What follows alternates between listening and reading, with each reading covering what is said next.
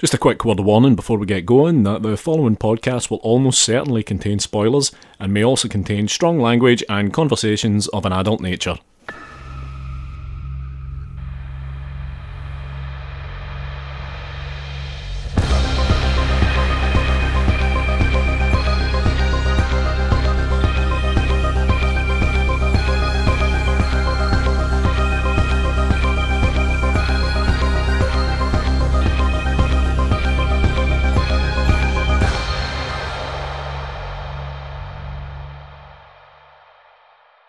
Hello and welcome to episode 67 of Strong Language and Violent Scenes, the podcast giving a second chance to films that might not deserve them. I'm Mitch Bain, I'm a lapsed horror writer and an occasional doer of musical things. And I am Andy Stewart. Man. Yeah. By the way, that sounded like I was really down on myself there, but I'm not. No, just a little bit. It's more a reflection on the film. Joining us tonight, she is the director of such shorts as 42 Counts, The Stylist, and the upcoming Fright Fest selection One Last Meal. We are welcoming back Jill Gavargazian. Jill, hello. Hello. I am so excited to be back. We are excited to have you back, Jill. And by a special invitation to continue something that we started a few episodes ago now, when you came on to discuss Anaconda, we thought, why not continue down this path and take a look at the sequels. Yes, we did set this plan out before we knew what we were getting ourselves into. I was just about to make a question. It's like, that seemed like a great idea at the time. How are you feeling about it now?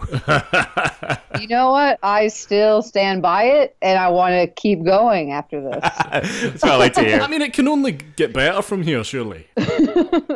Exactly. Well, yeah. So, One yeah. of them's got David Hasselhoff in it. We've not got there yet, so that's going to be an upward spike. That's true. So Anaconda's Hunt for the Blood Orchid. Yes. Yeah. Anacondas, okay? Plural. Spoiler alert in the title. Yeah, because the presence of the second snake is very much a second act twist. Not for us. Yeah, everyone else in the film is completely surprised by the presence of additional snakes, but not anyone who has read the box. Well, it's kind of like the title could have just been Anacondas because that's already taking it up a notch from Anaconda. Yeah, that would have done. True, but then they've had to add the MacGuffin of the search for the blood orchid. Exactly. Which takes up a lot of time. The hunt for the blood Oh, orchid. apologies. I've already... It's great if you look at the poster on IMDb and it says Anaconda is huge, and then in very small lettering because it's so long, the hunt for the blood orchid. Amazing. So I'm just realizing this has thrown me for a loop completely, because this is normally the time where I would be like, Jill, so why did you choose this film? Tell us a little bit about your relationship with it and stuff. And it's like, I feel like I can't do any of that because we all just watched this for the first time right now. I guess I'll kind of explain that. I mean, anyone who didn't listen to the other episode, hardcore Anaconda fan, so Sure. by relation, I have to naturally defend anything connected to Anaconda. Right, this is the point again also where I would normally make the guest do a 30-second synopsis, but because none of us technically chose this film, I think it might be fun to make Andy do it. Okay. I have put 30 seconds on the clock. You're doing it with you're in control of time. I'm the you? master of time, Look yes. at you, you're so happy with yourself. Come on, Okay. you're going to do this? Yeah. Okay, 3, 2, 1, go. Anacondas, the Hunt for the Blood Orchid, pulls together a cast of people who are vaguely similar to the cast of people that we come to meet in the first one. They head off into Borneo, where anacondas don't live, to find this orchid that will prolong people's lives, and along the way encounter many anacondas and an annoying monkey. I'll give you that. That was 21 seconds. So solid crew style. I like it. And a monkey. That fucking That monkey. fucking monkey, I swear to God. Let's just jump right into this thing. So reprising their original roles from the first film are nobody. Here, but wait.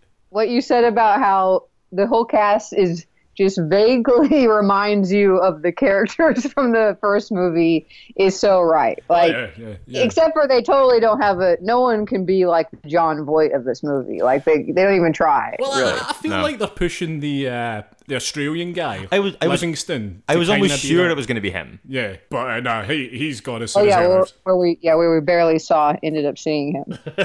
Yeah, I was so certain he was going to be like a main player because his introduction, they spent so much time on his introduction and kind of built him up. And then he literally died in the second scene that we saw him. I know.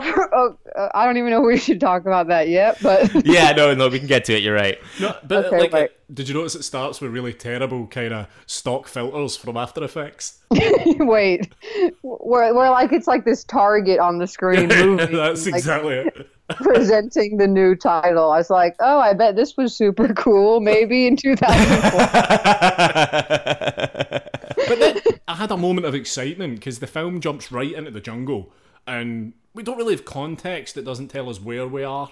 No. Or anything like that, but we just saw tribes people, and I was like, yeah, it's the Shirishama, yeah. Very drama. And then they were like hunting a tiger, and I was like, huh, you definitely don't get tigers in the Amazon. And then I was very confused. Yep, no, it's an unspecified rainforest with an unspecified tribe. We will come to know though that they are the Lopax. Lopax. Thank you, Mitch. Yeah, thank you for that.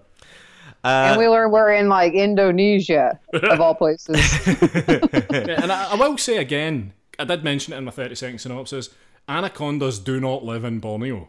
So the film is wrong immediately. That's disappointing. Everything else was hanging together so perfectly.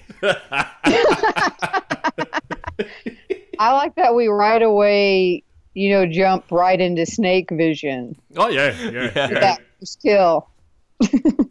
Well, one of the Lopax falls in the water, is dragged away by a kind of unseen creature that is, yes, probably a snake under the circumstances. I mean, context clues, Mitch, would point to that being the case. Yeah. I thought that was deducible from context. But I will say that even though about the credits, the director's title card was actually beautiful. It was like over water with all the like blood orchid petals falling behind it. I was like, this is too beautiful of a title card for this movie. Yeah, and probably as good as director Dwight Little could have hoped for. Yeah, do we know anything else about Dwight Little? I know his name's Dwight Little. Strong? Well, I looked at his list, his resume, Good. and he has directed like a shitload of TV, and it's like a decent amount of like good TV. Not really many other films. I think that's probably how he's wound up with the majority of the cast he's got, because Morris Chestnut, although he's done things like Kick-Ass, he's primarily a television actor. Matthew Marsden started in UK soap opera Coronation Street, had a pretty limited pop career. A very limited pop career, yeah. Here in the UK, and then did a bunch of TV in America, popped up in things like CSI. So I think, I would think if you looked at Dwight Little's CV, there would probably be some overlap there with things like CSI and ER. Yeah, this movie has that that feeling of like, I don't even know how to describe. Yeah, cheesy TV. Oh, yeah. That like glossy sheen to everything, and everyone is like sexy and sweaty all the time. I don't know. I have another note here that like every actor in here looks like a soap opera actor. Yeah, By the way, 100%. a largely attractive cast, I will say, Yes. across the board. A lot of glistening flesh. Morris Chestnut's head alone is beautiful to look at. Speaking of, we kind of meet him here because we cut straight from the jungle to the urban jungle. Yeah, Straight sure, the concrete jungle, yeah. That horrible office scene. It's like, I don't even know why it looks so bad. It was like, right, we'll just film this quickly so we have a bit of an idea of the MacGuffin that takes us to Borneo. So yeah, we find out here that, anyone got a read on the company name? Oh, no. Yeah, I don't feel like we don't know anything about this company. Who gives a fuck? But they seem to be a large multinational kind of evil big farm type company, and they are discussing the medical benefits of perennial immortalis. That's the one, Perennia Immortalis. Yeah, the blood orchid, which blooms 6 months every 7 years. No, Yep, that's right. yeah, but that changes halfway through the film to only blooming for 6 weeks. That's a Are very you good ear. serious? Wait. No one cares.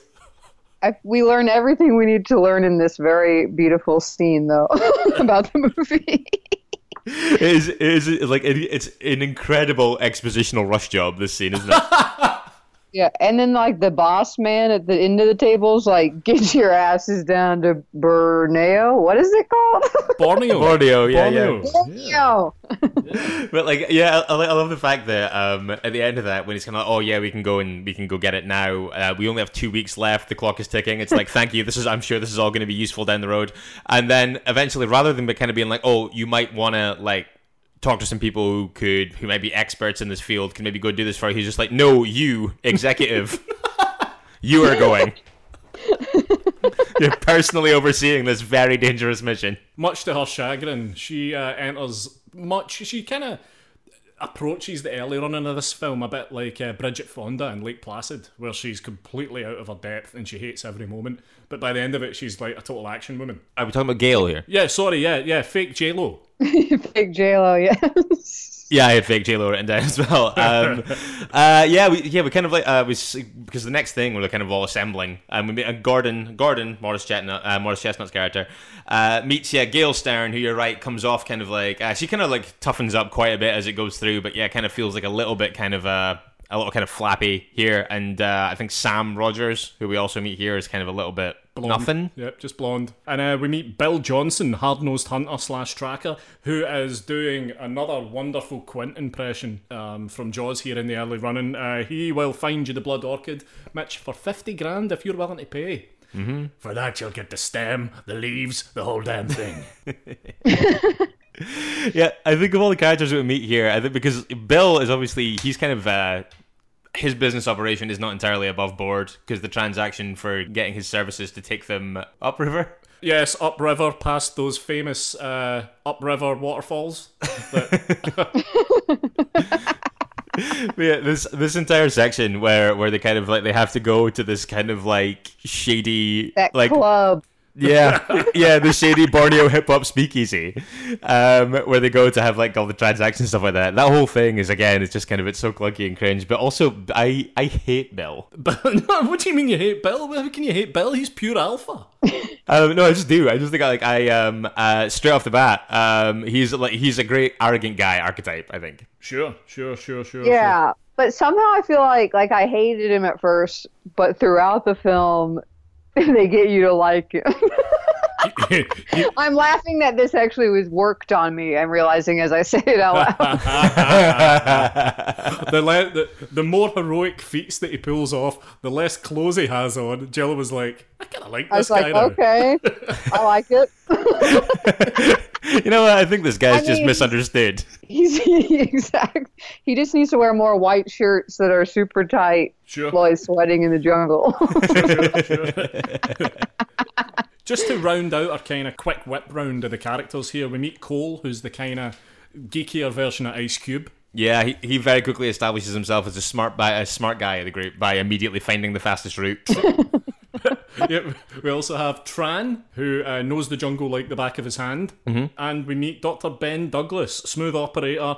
Starts off very, very heavily with the most Hispanic accent that a man called Ben Douglas has ever had. And then drops it in the very next scene.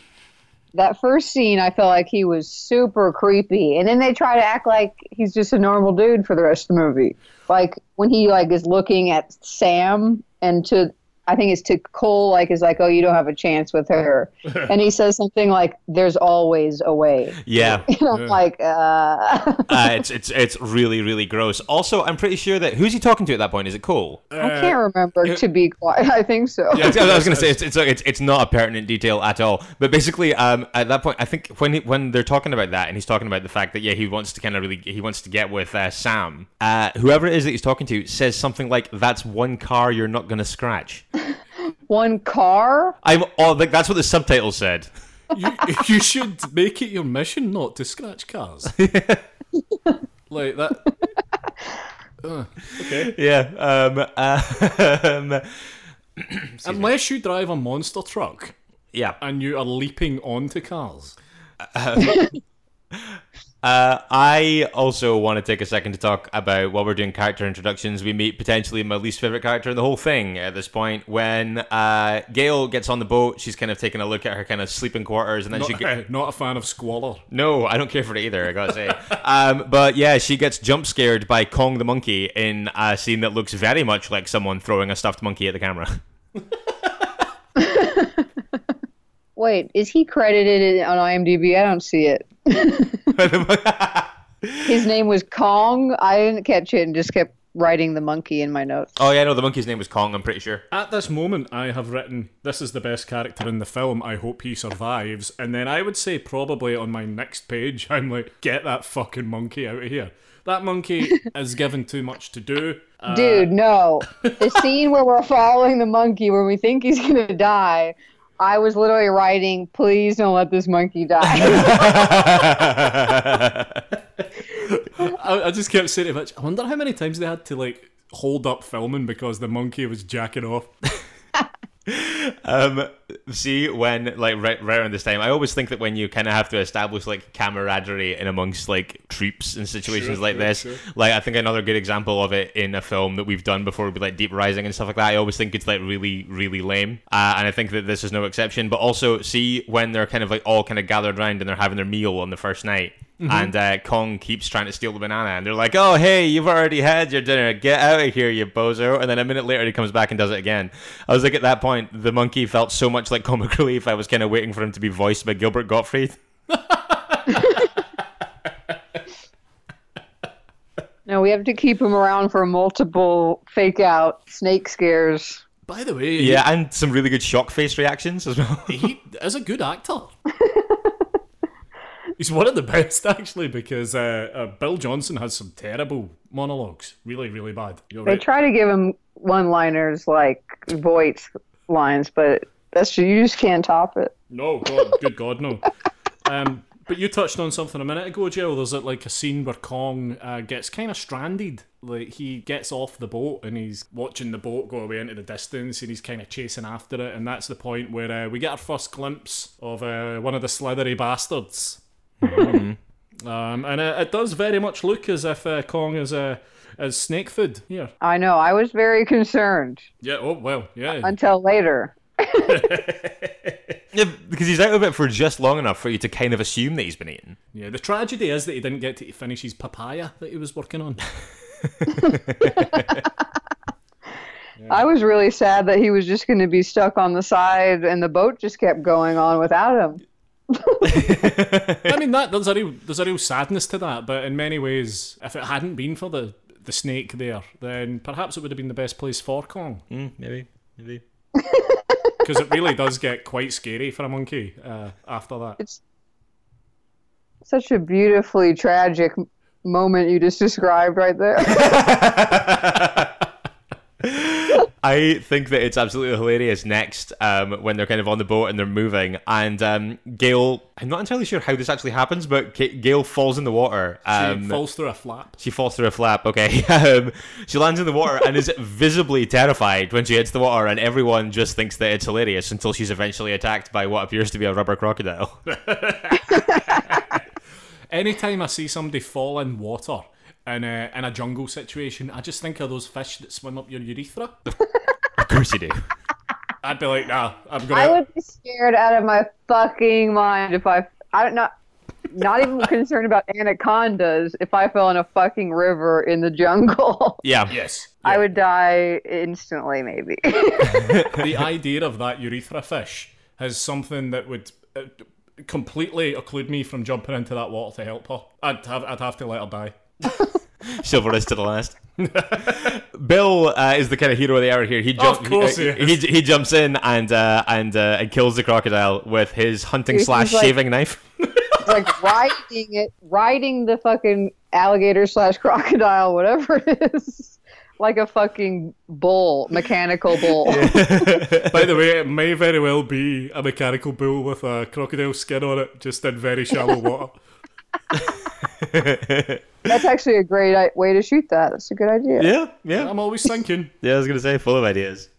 I think it's really funny as well that this obviously from a writing perspective was all getting a little bit too exciting. What you get after that is some expositional chat about the bureaucracy of the research industry, which feels like it takes forever before Kong returns. Good. Phew. Also, because, and again, I kind of feel like, see a lot of the early beats here when they're kind of first getting on the boat and traveling. I think a lot of it, like, very closely mirrors the first act of Anaconda. Sure, yeah, 100%. And there's, like, they kind of do, like, some absolutely furious sowing of seeds of romance here. In almost consecutive scenes, they have, like, a little bit of sexual tension between Sam and Bill, and then a little bit of sexual tension between Sam and Jack, and then a little bit of sexual tension between Gale and Gordon. And I was just like, wow, any combination of people could end up fucking on this boat. I also felt like Kong had a bit of a thing for Gale, and it's kind of confirmed at the end.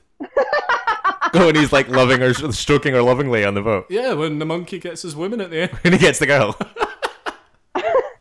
Oh my god. I think the jungle. Wait, does Owen Wilson say this in the first movie? Something about the jungle making you horny. Oh, yeah, he does. Oh, that does ring a bell. Yeah, and again, by the way, no one is complaining in the slightest about the mosquitoes, which would be absolutely ravaging them. Yeah, I think also partially because we don't have a character. I don't think that we have a particular mirror of the character from the first one. Remember, like, the, like, host or, like, head documentarian guy, the English guy, the kind of, like, very foppish English guy who spends the entire film kind of, like, fawning about the conditions.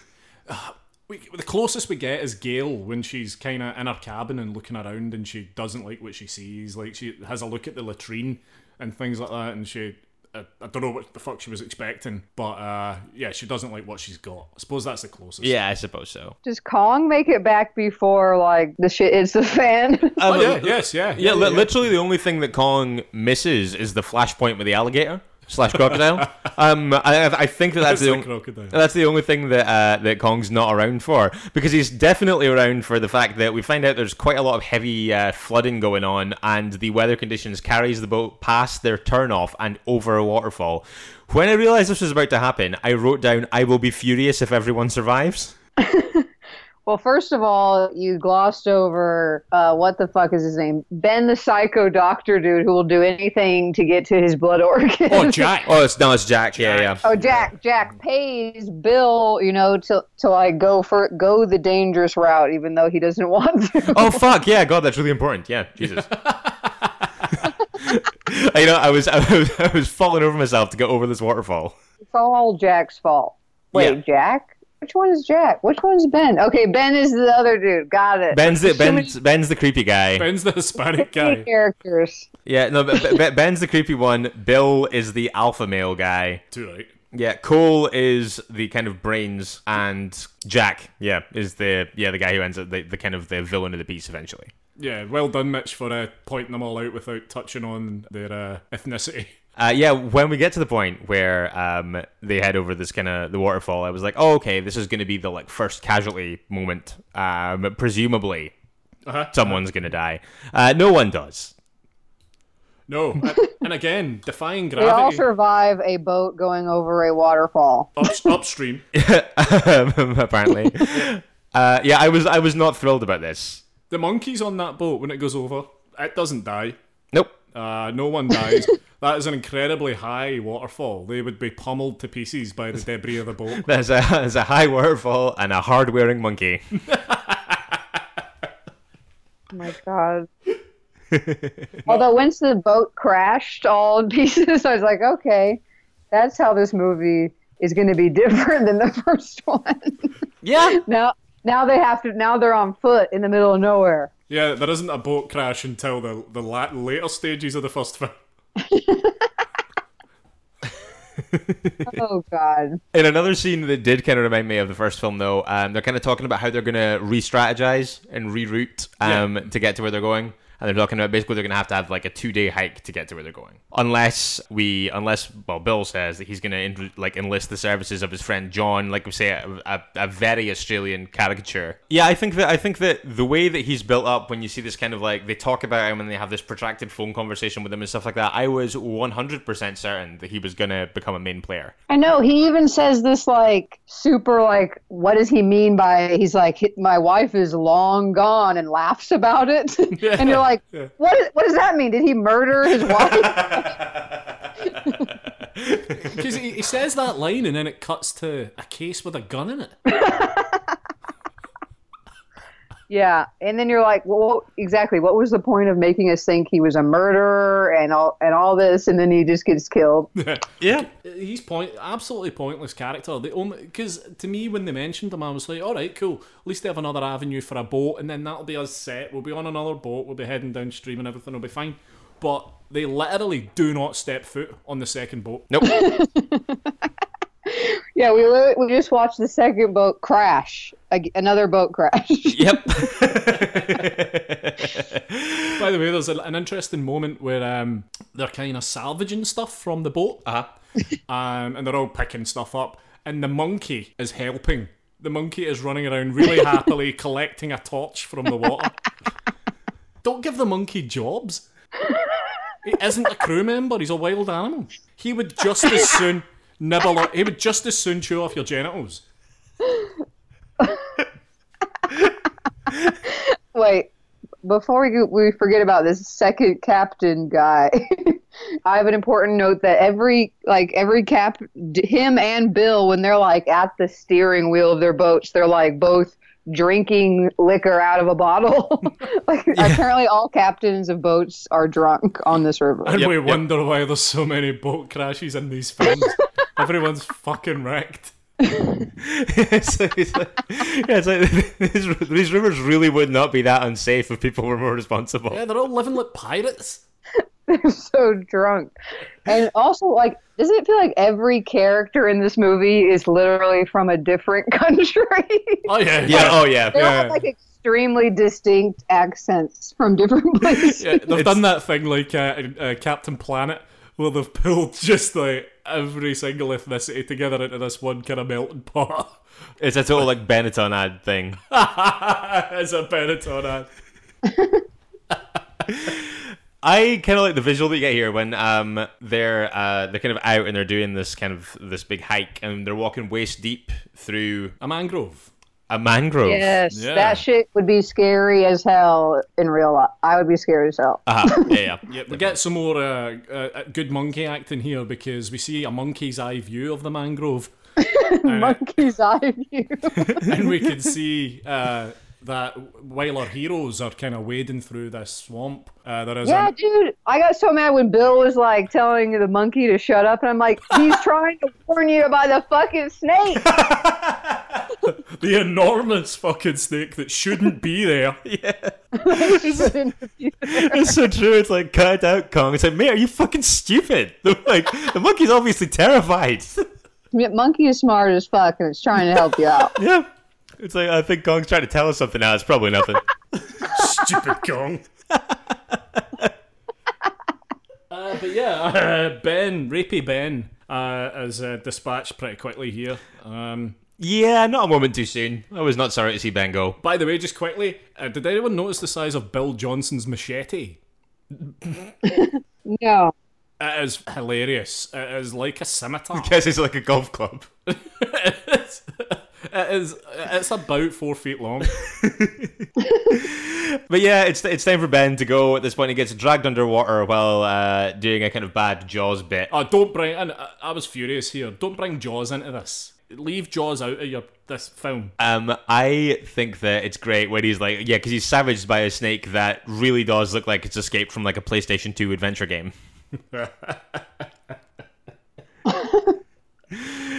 Snake effects not aging so well here. Unfortunately, most of the snake in this movie is CG. Not great. I don't think there's a single... Is there a single snake puppet? No, I do think when we get to that tribe, the tribe's like The big home dead one. base, there's like a dead one. I'm like, oh, the first practical snake maybe. Yeah, that's sitting somewhere around the hour mark. Also, right after this, Bill Johnson, in his infinite wisdom, being the man of the world that he is, the king of the river, he says, look, these snakes, they're massive predators, they're apex predators, there absolutely categorically won't be another one around for miles, when there shouldn't be any. I'm going to keep banging that drum. But also, we know, sat at home, that the title is a plural, so we know that there are way, way more giant snakes to come. Yeah, and he's like, even just says that it takes so long for them to digest that will be fine. Bill, it'll take him a while to eat Bill or Ben. God damn these names in this movie. They're the most basic ass names. That's Bill, what Mitch was Sam, saying. Jack, Ben. Yeah. Like, give me a fucking break. The most complex name is Gordon. Yeah. I think Gordon, I think, is the only one in there who gets a second syllable. Yep. I got really annoyed about this because I kept writing the wrong names down in my notes, and Was anyone really surprised when Gordon died? Because I had Gordon down as the protagonist. Jumping ahead a little bit, yes, Yeah. yep. I passed the point of caring about jumping ahead, Mitch. But I had him down. I was very surprised. The film flipped the script on me a little bit there. I was blown away. But wait, rewind. The scariest part of the movie is when we saw, back to I think where we are, Cole's back covered in leeches. Yes, Yeah. yes. This is around. I was yes, like, yes. fuck no, when I knew that's what we were going to see. That's fucking disgusting. It's infinitely scarier than any snake stuff that you get in this, I would say.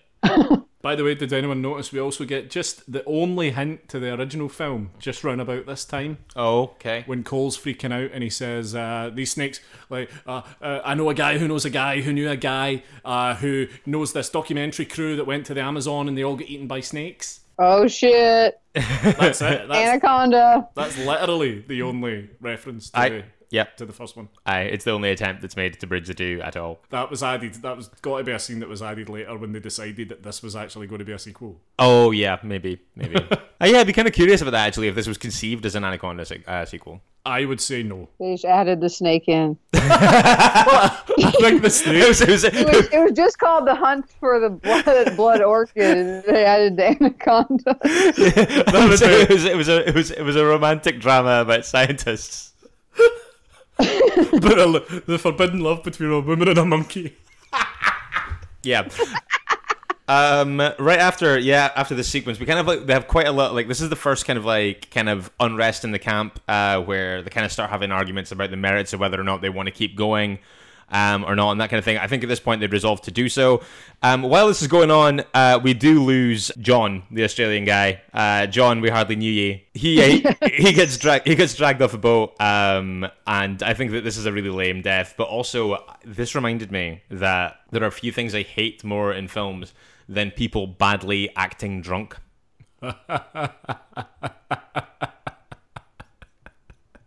Was he badly acting drunk? Yeah, he's kind of like stumbling around and swigging from a whiskey bottle, and he drops it and it breaks, and he kind of curses at it and stuff like that before he dies. It was but yeah, an inconsequential character, an inconsequential death, but it's afforded so much ceremony. We are round about this time as well. Crucial plot point introduced to the stone spider, which will come back countless times. Yeah, Chekhov's spider. Chekhov's spider, indeed, Mitch. Yeah, this spider plays an integral part in the proceedings of the film from this point on, to the point that it feels very much like it was stolen by Topher Grace's character in Predators. I'll have to trust you on that. Jill, I think that the film hits a wall momentum-wise majorly here. Not that I was particularly invested in it up to this point, but I think that there's a lot of incredibly meandering dialogue around. There's about a 20-minute spell where in between certain events, just I think that all you're getting is kind of science of the blood orchid, science of the spider, tribe mythology. But wait, they're on their way to find that tribe, and at some point Bill's telling them about the snakes, and he tells them about it tells them it's mating season, and then Cole says, "You're telling me there's some snake orgy in the jungle?" But he says it through tears, like he's terrified. And it's the most ridiculous line I've ever heard in my life. That's a good example of a couple. There's a couple of times in this film where things happen. I can't remember which death it is, but at some point somebody gets dragged away by a snake, and you get this close up of a shocked monkey expression from Kong, and it's things like that, and what you've just described. Where I think it's there's no way that this can't be played for laughs. See, have you ever seen one of those weird, gross snake fuckball things where they're all rallying round trying to have sex with one female snake? It's really horrible. It travels miles. They roll about like crazy. And when I actually saw that, or when I heard that bit was coming, I was like, oh, this is a massive plot point. This is going to happen. We're going to get to see these snakes in this big fuckball. Like, kind of like at the end of Critters 2 when they all turn into a big ball and kind of run rampage across the countryside. But, yeah, there's like 4 snakes at the end and they're just kind of languidly fucking. They're not even putting any effort into it. No. There's like, But I feel like that line that you telling me there's some snake orgy, like that sounds like the fucking Ice Cube line. That's like, what does he say? Like, you telling me there's snakes out there this big or something like that? yeah, definitely. Yeah, I think we touched on this earlier, but to this point they walk to like a Lopak village, and I think. Yeah, for a film that's full of kind of like weird and not particularly convincing visuals, this one is really cool. The kind of dead snake that's been kind of split open with the legs sticking out. Yeah. Yeah. That's one of the best moments in the film. There's a very famous photo. I think it's like a big reticulated python that's eating someone in this village, and then the villagers have caught the snake and cut the snake open. And there's a photo of human legs sticking out this snake in this village. So yeah, it's a cool visual in the photograph, and it's a pretty cool visual in this film. One of the better things. Yeah. Is this where they figure out that like the fucking chemical from the blood orchid is in the system of, or like that the snakes have been eating it, and that's why they are this big and been living this long? This is exactly that point in the film. Exactly right. We learn this is the most important moment. Of course, the snakes are using this drug that they've been after the whole time. I think that as a way to marry those 2 points together, I think that this is fine. I think that this is pretty cool, actually. It is. It's impressive because, when the movie was just called Blood Orchid, they had to add the snakes in there. Like, well, how will the snakes connect to this story? Well, it turns out that their kind of nest is covered in blood orchids. Mm-hmm. By the way, in this scene in the Lopak village, again, Kong's got jobs to do. He's carrying stuff. Yeah, they start building a boat. Yeah, and he's like putting, I don't know, nails in or something. I feel like Jack just gets progressively evil here, like quickly. Like he's do anything, kill anybody for this fucking blood orchid. Yeah, I think that like he goes from kind of like mildly determined to kind of soldier on and see how this goes to being like exterminating everyone around him that restricts him from becoming the master. Like absolutely like 0 to 60 like in like one scene. Do you know what I love? There's a moment in this Lopak village where they're all they're chilling out before they decide to head out, and we get a shirtless Bill Johnson shaving with a knife. Oh my god! That's and then like Sam walks up to him and is just casually talking to him. I'm like, are they gonna do it or not? Yeah. This is the scene. And then They blew it. We also learn. They blew it. Yeah. We also learn that he's a mercenary with a heart, Mitch. Yeah. Exactly. Yeah. That whole scene is shot like, I don't even know, a mix between a porno and like a soap opera. Yeah.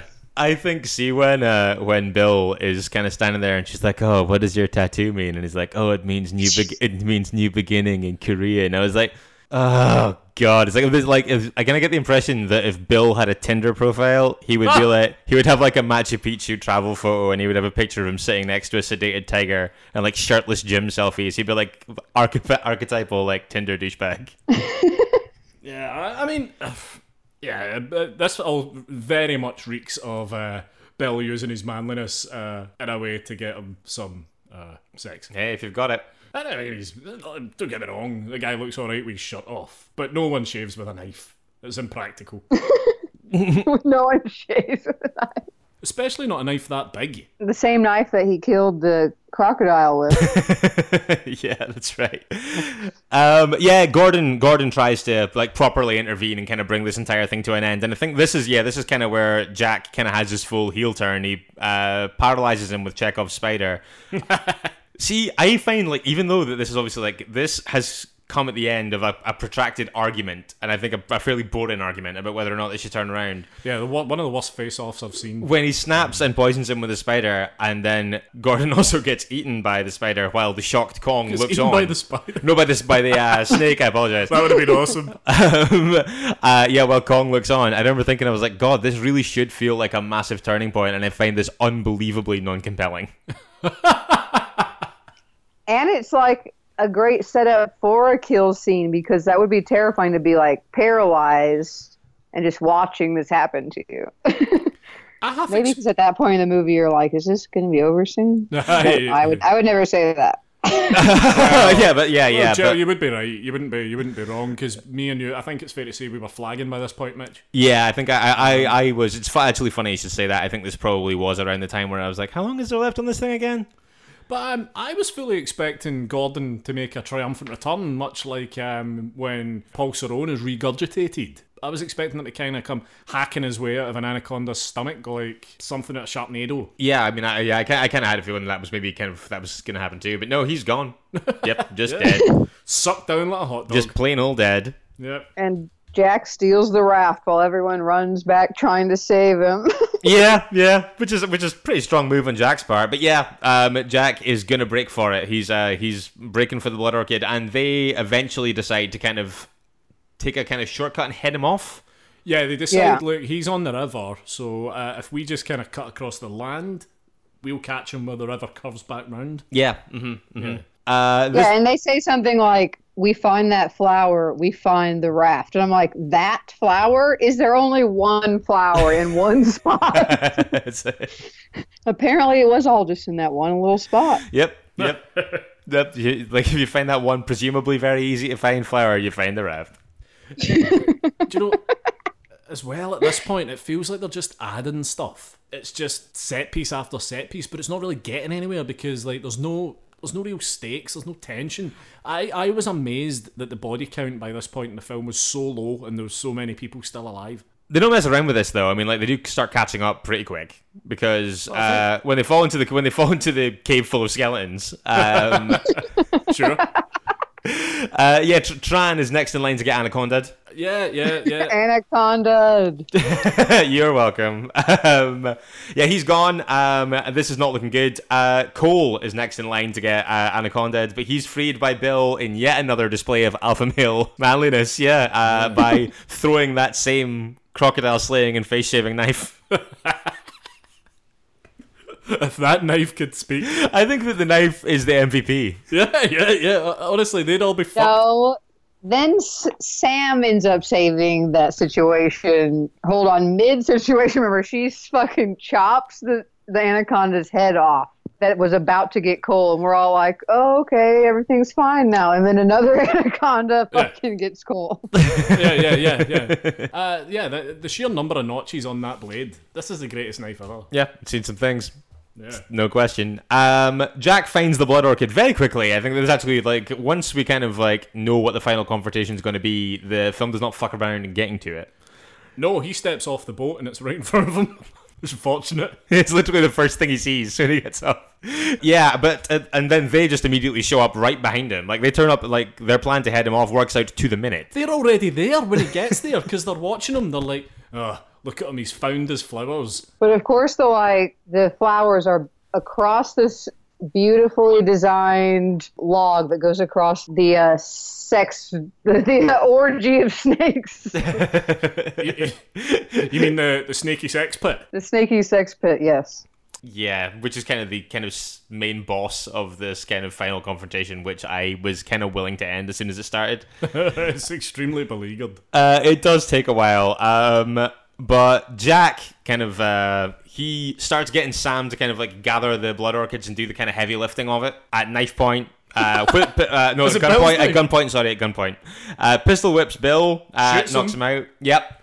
There is, I think that when the kind of struggle goes on here, there is a lot of what I have described as interchangeable fisticuffs. Where I kind of feel like everyone's fighting with everyone. Well, this is what I've written. Fighting snakes, monkey spiders, fighting orchids, and fighting. And fighting. And all of this, I included monkeys in there because every now and again, just to tell us how we should be feeling, we see Kong's face in a series of shock, fright, anger, just kind of running all the emotions really that you can get from a paid monkey. Yep. Oh my god. He's the avatar for the audience. He has been this entire time. He's telling you how to feel. Yep. Jack, also here, hoisted by his own petard, paralyzed by the spider. Kind of his undoing in the end. We saw that coming a mile away. Yeah, he drops the orchid, falls in the sexy snake pit. See, at this point, so Sam falls in there as well. She eventually gets out. See, when Gale shouts at the snake, "I'm over here, bitch," it just made me think that, like, over the years with monster movies of every description, I feel like "Smile, you son of a bitch" has a lot to answer for. Right. I feel like it opened the floodgates for a lot of terrible lines like this when people were addressing monsters or giant creatures. Okay, are you including the end up aliens in that? Yeah. Have you seen Aliens? No. Oh, for fuck's sake! That is a thing, a cheesy thing to do at the end of a horror movie. You say this line before you kill the main villain. Yeah, your kind of kiss-off line. By the way, at this point as well, we get an absolute clusterfuck of CG nonsense. Yeah, I found this pretty disorientating. Yeah, there's just all kinds of flickering digital snakes and things that don't quite look correct, things that are weird colours, and they don't even seem like they're even included in the grade. It's like they've been added, like you said, Jill, when they decided to add snakes into the film about a monkey trying to find some flowers. First of all, it was never a charming romantic movie. It was still a thriller in my eyes about the blood orchid. Right, Thriller, you say? Okay, yeah. I feel like until this scene, though, with this, like with the amount that they show the snake, they were trying to not kind of just barely show the snake. I felt like it because they knew it didn't look that great. But then we come to this scene and it's like, here we go. Just stare right at this pit. Take a long, hard look. Right, I went how the snake is eventually defeated here. I had You to. glanced away. I glanced away. Remember. I do. Unfortunately, I remember how the snake is dispatched, and it's ludicrous. So one eats a canister of petrol. Yes. I don't know why it eats the whole canister of petrol, but it does. There is an attempt made to shoot it with a pistol, which jams, and then Cole produces a flare gun and shoots the snake in the mouth, causing it, as you would imagine, to erupt into flames. It topples backwards into the sex pit. Uh-huh. Something explodes. I missed what exploded. It could have just been snakes, but it seems unlikely. Snakes are so combustible. Those dynamite snakes. In fairness, I'm pretty sure that J-Lo's chased by a flaming snake at the end of the first Anaconda. That's true. Yeah, that's true. You're right. So the snakes explode. There's a landslide, and parts of the pit are kind of toppling in. One snake makes a vain attempt to escape and is crushed under fallen debris. End of snakes. Yeah. Oh, yeah, they've definitely completely wrapped this all up. All the snakes have been buried under the earth. No chance for Anaconda 3. No. I'm sure that never did happen in the fullness of time. You had a way more detailed recollection of that than I did in my notes, which I had: the snake ingests petrol, then gets shot in the mouth by Cole and explodes. Boat ride home. Oh my god, the whole world falls down on them. And I feel like they were shooting really close up, just like a tiny dirt hill, and trying to make it look like a cliff. Oh, yeah, definitely. Yeah, definitely. 100%. But then, okay, about the boat ride home, I think it's an important note that we never actually see them get to safety. I guess maybe that's how the end of the first one is too. They're just on the boat and everything seems fine, but we never actually make it back anywhere. No. I think the last time we speculated that they may have in fact fallen foul to the angry tribesmen. Oh yeah, they were going to have to pass on the way home. Yeah. Yes. Yeah, that's fair. Well, we have to imagine that all goes to plan. They've made it home. Bill continues to be sexy and manly. And Gale and the monkey live happily ever after. Yep. That's my assessment. That is that shot where the monkey is petting Gale ever so lovingly. It's so weird. It's such a weird choice. It's such a weird choice by the monkey. By the monkey. The monkey was weirdly directed in that scene. But yeah, with that, we're pretty much done on that creepy note. Wow. Jill, was this a first watch for you too? It was. Okay. And what are your feelings? I don't know. I mean, it definitely doesn't capture the magic of the first one. I think that's fair. It tries to, maybe. Mm-hmm. I don't know, man. You should still watch it if you're a fan of Anaconda. Yeah, why the hell not? Do you know there's some flickers of some good stuff in here? See if they just had a tiny bit more money. Some of the stuff that maybe doesn't work quite as well could have worked a little better, I guess. I guess you could say that about anything if they'd just had a little bit more money. Yeah. Remember we had the exact number of how much they spent per second on the CGI snake and for the first film. I would imagine that figure is significantly lower. I was going to say that would make for grim reading, that side-by-side comparison. Yeah, I'm pretty much the same as you guys on this one. I think that I don't think that this film is atrocious, but I think it's very dull. I think it's dull. Dull's a good word. It's dull and I'd say it's relatively inoffensive. Yeah, it's like a reasonable distraction, but it's not much more than that. I don't think. No. But hey, a few months down the line, you know what we've got to look forward to. Yeah, Jill, how you feeling about doing all of these? We're doing all of them. Yes, that's what I'm talking about. We've committed to it. Yeah, we said we do it. We gotta do it. We gotta do it. Honestly, I can only, and I made a joke earlier about how things can only get better from here. I imagine that not to be the case. I imagine that they go downhill pretty rapidly from here. I would say that's potentially true, if that's possible. I think we're already on what feels like quite a sharp slump.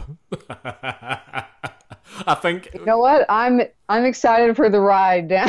Yeah, no, I mean, hey. Yeah, exactly. Hey, I'm here for it. And I think what we need to do heading forward, guys, is that we don't look back to Anaconda. Okay. I feel like from this point on, Hunt for the Blood Orchid is our benchmark.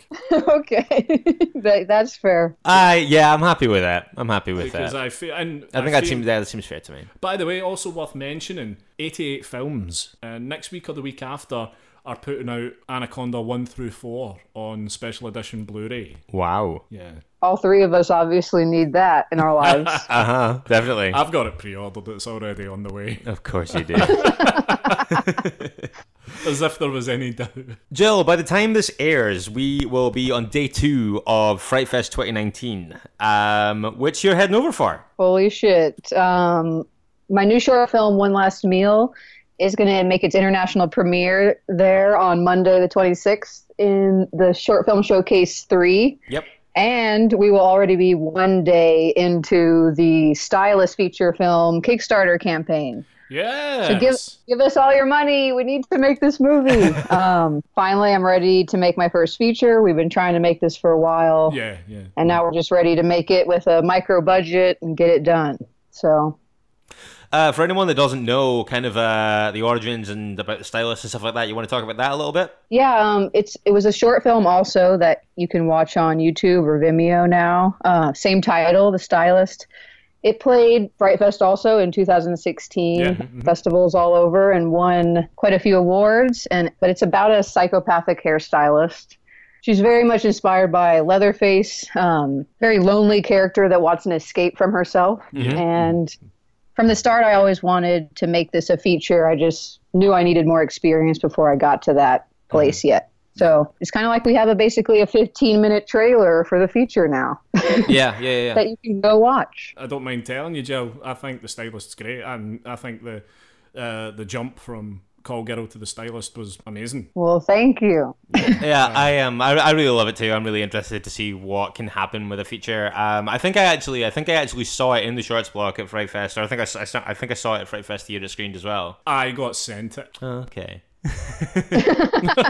Oh, it's like that. Oh. Just saying. But yeah, no, I'm gonna get along to the shorts block for that. I'm really looking forward to it. We will for One Last Meal. should I say? Yes, Getting of course. yeah. And but yeah, we will share the hell out of the Kickstarter for the stylist. we will. Of Let course people we take a will. look at it. And it's cool to see you going ahead and doing that now, Joe. I think that's excellent. Actually, it's really cool to see so many people that were kind of all playing festivals and stuff together now doing so much awesome stuff like yourself and Gigi, and yeah, it's pretty awesome to see. Yeah, that's why I love to go back to festivals. I just love the idea that you can almost attend any festival in the world and run into people from the filmmaker scene. It's so all over the world. It somehow is still very small, a community. That's tight. I love that. Yeah. But yeah, if Yeah, you're- I can't wait for Fright Fest, and we'll be there right now. We're there, guys. I can't even tell that I'm there right now. And you're probably drunk. Hell yeah. For anyone that's listening that's in the area as well, wants to get along on Monday, and the short film Block 3 at the Prince Charles. One Last Meal is playing, directed by Jill, and of course starring previous two-time guest on this show, Mr. Matt Mercer. And Yes, indeed. yeah, He will be there too, because he has another film showing Bliss that he helped produce. Yes, indeed. right. Yeah. And putting to rest, Mitch, the question of whether you were going to attend the Shots Block or Satanic Panic. Yeah. That was my biggest clash. That was my biggest clash of this whole thing. You guys are trying to start a real war between me and Chelsea. Hey man, I'm kidding. not. I'm just throwing petrol on that anaconda. I had the pleasure of seeing Satanic Panic at Cinepocalypse in June, Oh, yeah. and it's fucking awesome. Yeah. So I don't know. I mean, see both movies somehow. Yeah, this is it. This is what I have to do. Jill, it's been so much fun having you back on. Jill, this has been fucking great. Thank you. I can't wait to meet you guys. Jill, where can people get you on social media? At Jill6, 2 X's, all over the place. At The Stylist Film, Yep. and sixtape.com. Great stuff. Yep, and of course, like we said, check out The Stylist. It's out there, it's everywhere, and it's definitely really worth your time. Yeah, consider chipping in as well. Yeah, and chuck some money into the pot and help Jill get this thing made. Yeah. Thank you guys. Thank you, Jill. And we'll see you for Anaconda 3. Yes. I'm going to get ready. What a pleasure to have Jill back. Oh, unbridled pleasure. Yeah. Big thank you to Jill Gavargasyan. I was going to say for bringing Anaconda 2 to the table, I suppose she only very indirectly did that. We forced it very much upon her. Yeah, I'm going to say that we arrived at the idea by consensus. Kinda. Fair, But okay. yeah, that was a blast. And don't forget, if you are heading to Fright Fest this weekend, or if you're in the London area, want to go check this out and go support it, then by all means, get yourself a ticket for Shorts Block 3 at the Prince Charles Cinema on Monday. Yes. Go catch One Last Meal, directed by Jill, starring Matt Mercer from our Halloween 6 and Ravenous episodes. Yep, and our pal Katie Bonham has a new film there, Midnight. Midnight, which I'm really, really excited to see. Also, fair play to her for just making that in secret and not telling anyone. Yeah, that's until it was something done. that very much appeals to me. Yes, I'm very much an advocate for that. That way, as well. there's all that pressure and expectations kind of gone. Yep. You can just kind of make something the way you want to make it and get it out there, and everything's a bonus from the minute you put it out there because no one knew it was coming. Yep. And Full, I think that's fucking brilliant. And full of admiration for that. as a kudos to choice. Katie for doing that as well. Yeah, and of course, don't forget, if you want to go check out Jill's short, The Stylist, you can. It's everywhere. We'll post links to it and all that kind of stuff. And don't forget, if you can't make it to the Shots block, or if there's something else on that you would rather go to, Satanic Panic is on at the same time as the Shots. Chelsea Stardust film. But yeah, previous guest on this show. Yes. Very, very recently. Also, on that day, I believe, Paddy Murphy's film. The Perished. From our Jason Goes to Hell episode, Paddy. Yes. Yeah, The Perished. That's showing too. Yep, and Laurie Brewster's for We Are Many, which also has segments in it by Paddy. And Mitch Wilson, who's also been on the show. And Abner Pastels, A Good Woman Is Hard to Find, is closing the it, festival yeah. on that day. And the Soskas Rabid is playing, and Tristan Risks in that, and she's been on when we did Masters of the Universe. Fucking hell. There are so many guests of ours featuring on the lineup On that Monday. On that Monday. Jesus Christ. We should have had a live show that day, Mitch. Yeah, Feels like that would have been appropriate. Yeah. Well. C'est la vie. Yeah, there's always next year. Yes. And a quick reminder that if you do want to go check out Jill's previous work, a lot of it is on Vimeo. You can check out The Stylist. Yeah. Which is a really, really awesome short. I'm a big fan of it. And if you do like it, then do consider checking out Kickstarter and maybe thinking about throwing a little bit of money behind getting this feature made. Yeah, and Call Girl and Grammy are out there as well. Oh, yeah, of course. You can Nice. check them out. Yeah. So, yeah. There's so much stuff for you to go and do. And I believe 42 Counts is also available Yes. on Alter. Yeah, that's a bit. Yeah, Alter. That's right. That's the platform that's appeared on. So there's loads of ways you can go check out Jill's stuff, and I highly recommend that you do that. Yeah, check it out. Yeah, and Jill's stuff is a great example of a filmmaker kind of finding their style and finding their stride. Yeah, I totally agree. I totally agree. A very, very good kind of progression through that stuff. Yep. We're done for another one. And we are back on Monday with what I'm predicting will be a weird mini-sode. Yeah, because we might as well head this up now. I don't believe I will be attending Fright Fest. And I'll be there. You will be there, so this is going to have to be I think it's fair to say I'm going to have to prepare myself for a hungover Mitch Bain. Yes. Yeah. I would say that Yeah. that is, there's a better than average chance that will be the case. We're going to have to do a Skype. Yes, it'll have to be a Skype job. Yeah, but we'll make it work. We generally do. We literally always do. Never missed a release Never day. missed it. Never missed it. Yeah. And we're not about to start now. I agree. Yeah, but join us then if you can. We'll be doing all the usual stuff. I'll probably be talking a little bit about the festival. Sure. We will be charting my progress through the Shockwaves 100. God knows when I'm going to fit that in, but I'm going to do it. Also, we're talking about what I've been watching and playing another round of Mitch's Pitches, of course.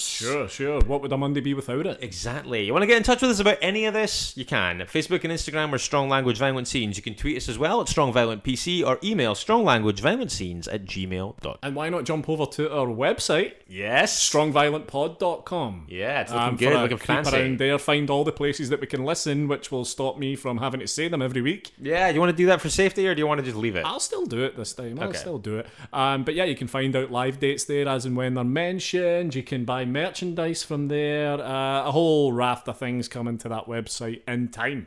Still very new. And thanks to our pal Tony Constantinou for putting that together. Yeah, for at us. Rhubarb and Mince, go follow him. Yeah. So Andy, where can people listen? thank you. That's what I was waiting for. Feed me. Tons of places, but check us out on Spotify, iTunes, and our hosts, the heroes, the legends, the kings on the hill that are Podbean. Kings of the River. Yeah. We will be back on Monday for Minisode 67. Join us then if you can. In the meantime, don't forget, it is better to die a hero than live as food in a world of chuds. Goodbye. Goodbye.